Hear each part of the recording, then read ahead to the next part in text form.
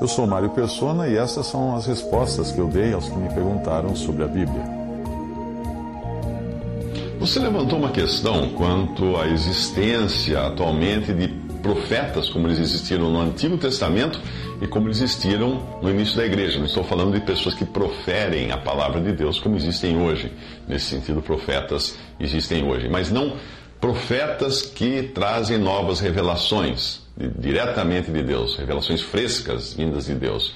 E aí você falou também que eu estaria correndo o risco de não ser perdoado caso eu duvidasse desses profetas que trazem novas revelações hoje na cristandade.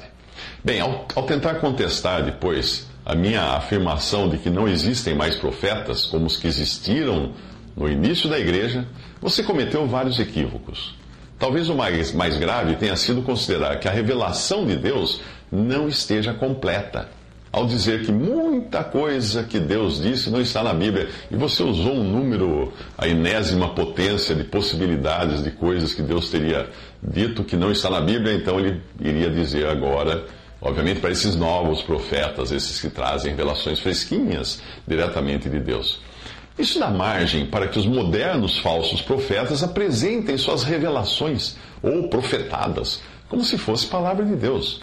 Em tom ameaçador, você também escreveu que eu estou incorrendo no pecado sem perdão, por eu estar duvidando desses profetas modernos do meio pentecostal, duvidando que eles sejam inspirados pelo Espírito Santo. E para embasar a sua afirmação, a sua ameaça, você citou esta passagem: portanto, eu vos digo, todo pecado e blasfêmia se perdoará aos homens, mas a blasfêmia contra o Espírito não será perdoada aos homens. E se alguém disser alguma coisa, alguma palavra contra o Filho do Homem, ser-lhe-á perdoado. Mas se alguém falar contra o Espírito Santo, não lhe será perdoado nem neste século, nem no futuro. Mateus 12, 31 a 32. A ameaça de blasfêmia contra o Espírito Santo é uma forma de terrorismo psicológico. Essa ameaça que você fez é uma forma de terrorismo psicológico bastante usada nas denominações pentecostais. O raciocínio que os líderes pentecostais tentam incutir nos seus seguidores é esse: se o pastor prega inspirado pelo Espírito Santo, então quem contesta o que o pastor diz, inspirado pelo Espírito Santo, está pecando contra o Espírito Santo e, portanto, será condenado ao lago de fogo por não ter mais perdão para essa pessoa. E esse raciocínio continua: quem deixar a igreja daquele pastor também sofrerá a mesma pena pelo mesmo motivo. O que esses manipuladores e mercadores de almas não contam para suas ovelhas é que essa passagem que eu acabei de ler, é a conclusão de todo um contexto no qual os fariseus, vendo os milagres que Jesus fazia pelo Espírito Santo, afirmavam: este não expulsa os demônios senão por Beelzebu, príncipe dos demônios. Mateus 12, 24. Portanto, a menos que alguém renegue completamente a obra do Espírito Santo, que hoje é convencer o homem do pecado, da justiça e do juízo, como está em João 16, 8... a menos que a pessoa faça isso, que decida não crer de jeito nenhum em Cristo, é impossível alguém ficar privado de perdão nos mesmos moldes daquilo que os fariseus fizeram. Pois para isso seria necessário que Jesus estivesse na terra hoje, fazendo milagres, como era o caso ali daquela passagem. Ele estava fazendo os milagres e os fariseus falando: ele faz milagres por Satanás, por meio de Satanás. Claro que uma pessoa assim não teria perdão, de jeito nenhum. Falar que o Filho de Deus, o Cristo, que estava na terra fazendo milagres, estava fazendo aquilo por meio de Satanás. Como alguém poderia ser perdoado de tamanho pecado? Ao negar que a revelação de Deus esteja completa, que foi outro ponto seu, obviamente, para dar assim carta branca a qualquer um que se declare profeta no mesmo nível do que daqueles que nos deixaram as Escrituras do Novo Testamento, você atropela a afirmação de Paulo, que escreveu: regozijo-me agora no que padeço por vós e na minha carne cumpro o resto das aflições de Cristo pelo seu corpo, que é a igreja, da qual eu estou feito ministro, segundo a dispensação de Deus que a mim foi concedida para convosco, para cumprir ou completar a palavra de Deus, o mistério que esteve oculto desde todos os séculos e em todas as gerações, e que agora, no momento de Paulo que escrevia isso, foi manifesto aos seus santos. Colossenses 1, 24 a 26. O último mistério que foi revelado a Paulo e que esteve oculto até dos profetas do Antigo Testamento e dos apóstolos antes de Paulo foi o mistério da igreja. Ele escreve: a mim, o mínimo de todos os santos, me foi dada esta graça de anunciar entre os gentios, por meio dos evangelhos, as riquezas incompreensíveis de Cristo e demonstrar a todos qual seja a dispensação do mistério que desde os séculos esteve oculto em Deus, que tudo criou por meio de Jesus Cristo, para que agora, pela igreja, a multiforme sabedoria de Deus seja conhecida dos principados e potestades nos céus. Efésios 3, de 8 a 10. Aliás, são 9 os mistérios que foram revelados com exclusividade através do apóstolo Paulo. Veja você. Primeiro foi o mistério do Evangelho da Graça de Deus, Romanos 16, 25 a 26. Depois ele fala do mistério do endurecimento de Israel por um tempo, em Romanos 11, 25 a 27. Aí ele também fala do mistério do arrebatamento e da ressurreição do corpo de Cristo, em 1 Coríntios 15, 51 a 53. Então, o quarto mistério é de que há um só corpo, a igreja, em Efésios 3, de 1 a 9.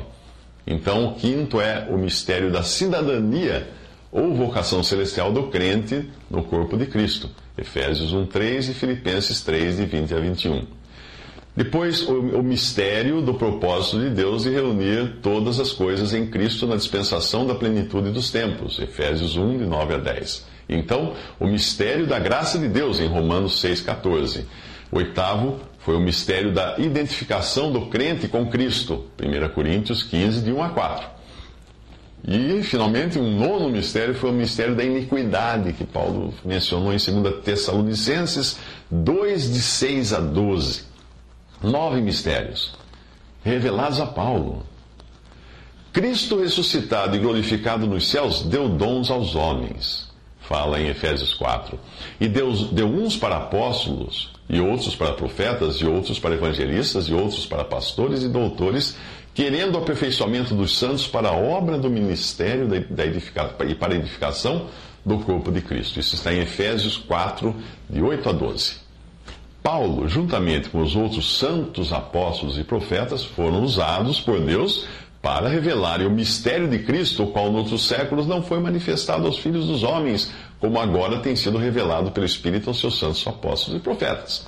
A saber que os gentios são co-herdeiros e de um mesmo corpo e participantes da promessa em Cristo pelo Evangelho.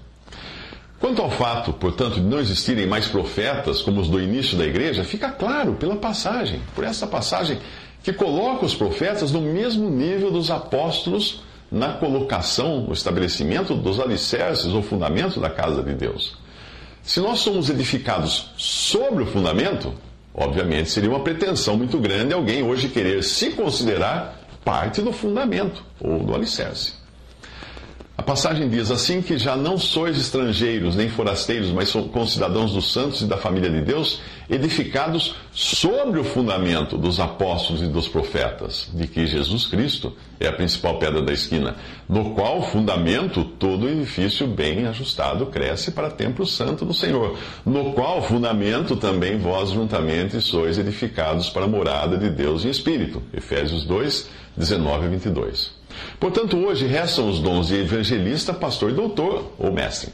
E qualquer um desses atua como profeta, não no sentido de trazer novas revelações, mas no sentido de proferir a palavra de Deus que já foi revelada.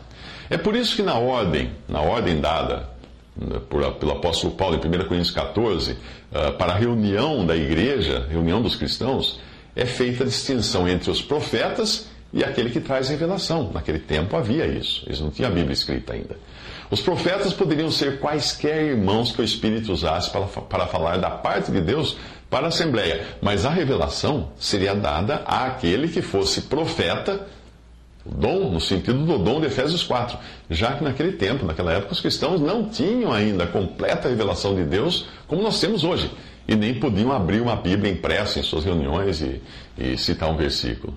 Ali em 1 Coríntios 14 diz assim: falem 2 ou 3 profetas e os outros julguem, mas se há outro que estiver assentado, for revelado alguma coisa, cale-se o primeiro.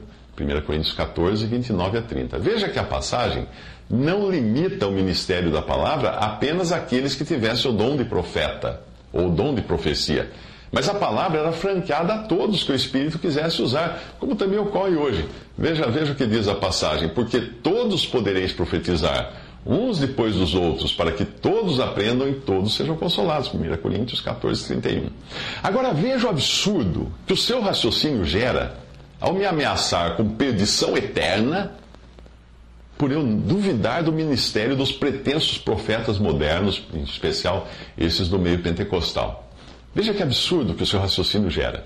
Como alguém poderia obedecer essa passagem de 1 Coríntios 14, 29, que diz, os outros julguem, quando um profeta falar? Como alguém poderia julgar o que diz um profeta na reunião da igreja, se sobre essa pessoa recair a ameaça de nunca mais ser perdoada? Ali diz claramente que os outros que escutam o ministério do irmão que profetiza, no sentido de proferir ou falar da parte de Deus, devem sim julgar o que ele está dizendo.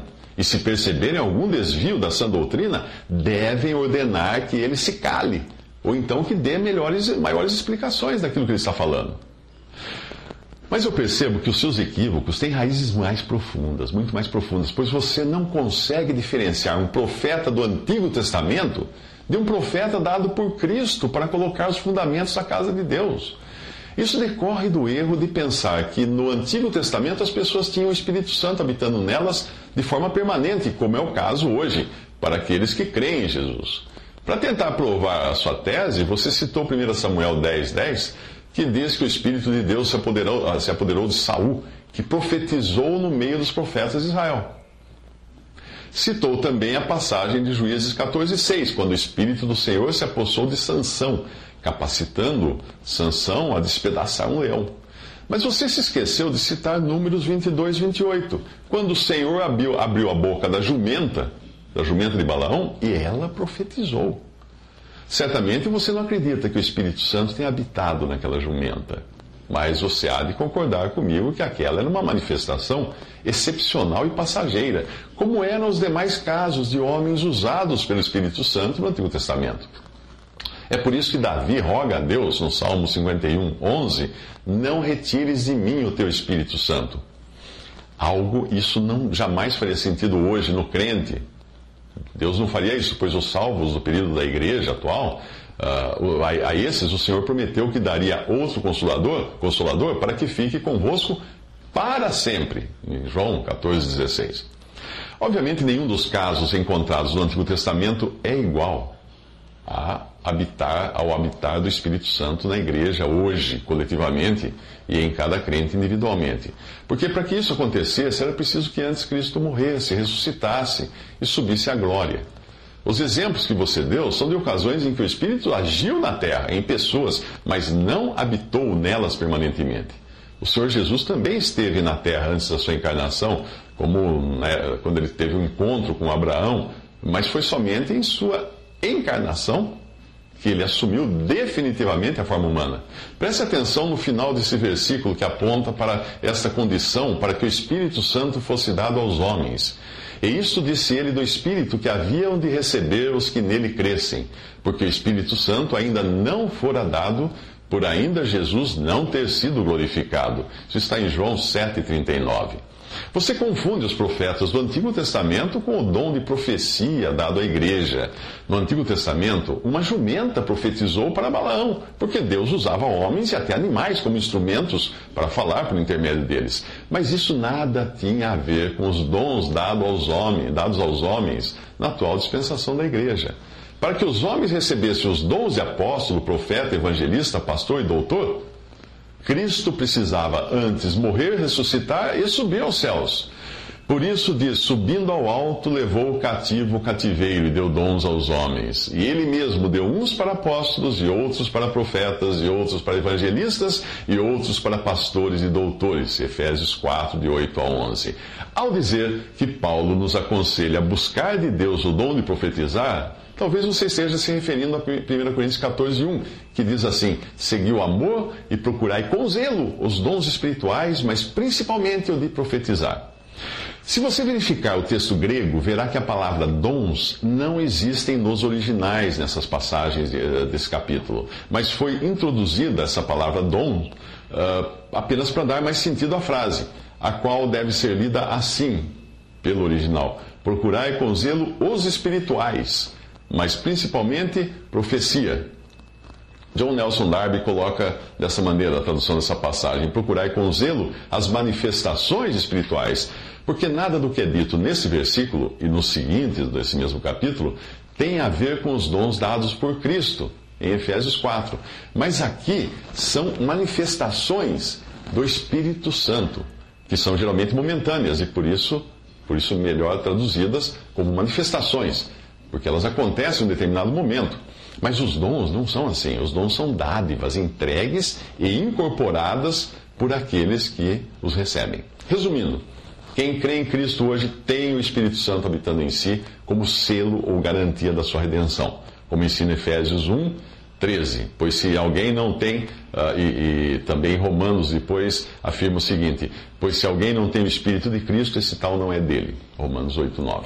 Isso nunca aconteceu antes com os santos do Antigo Testamento, porque o Espírito Santo ainda não fora dado, por ainda Jesus não ter sido glorificado, escreve João no capítulo 7:39 do seu Evangelho.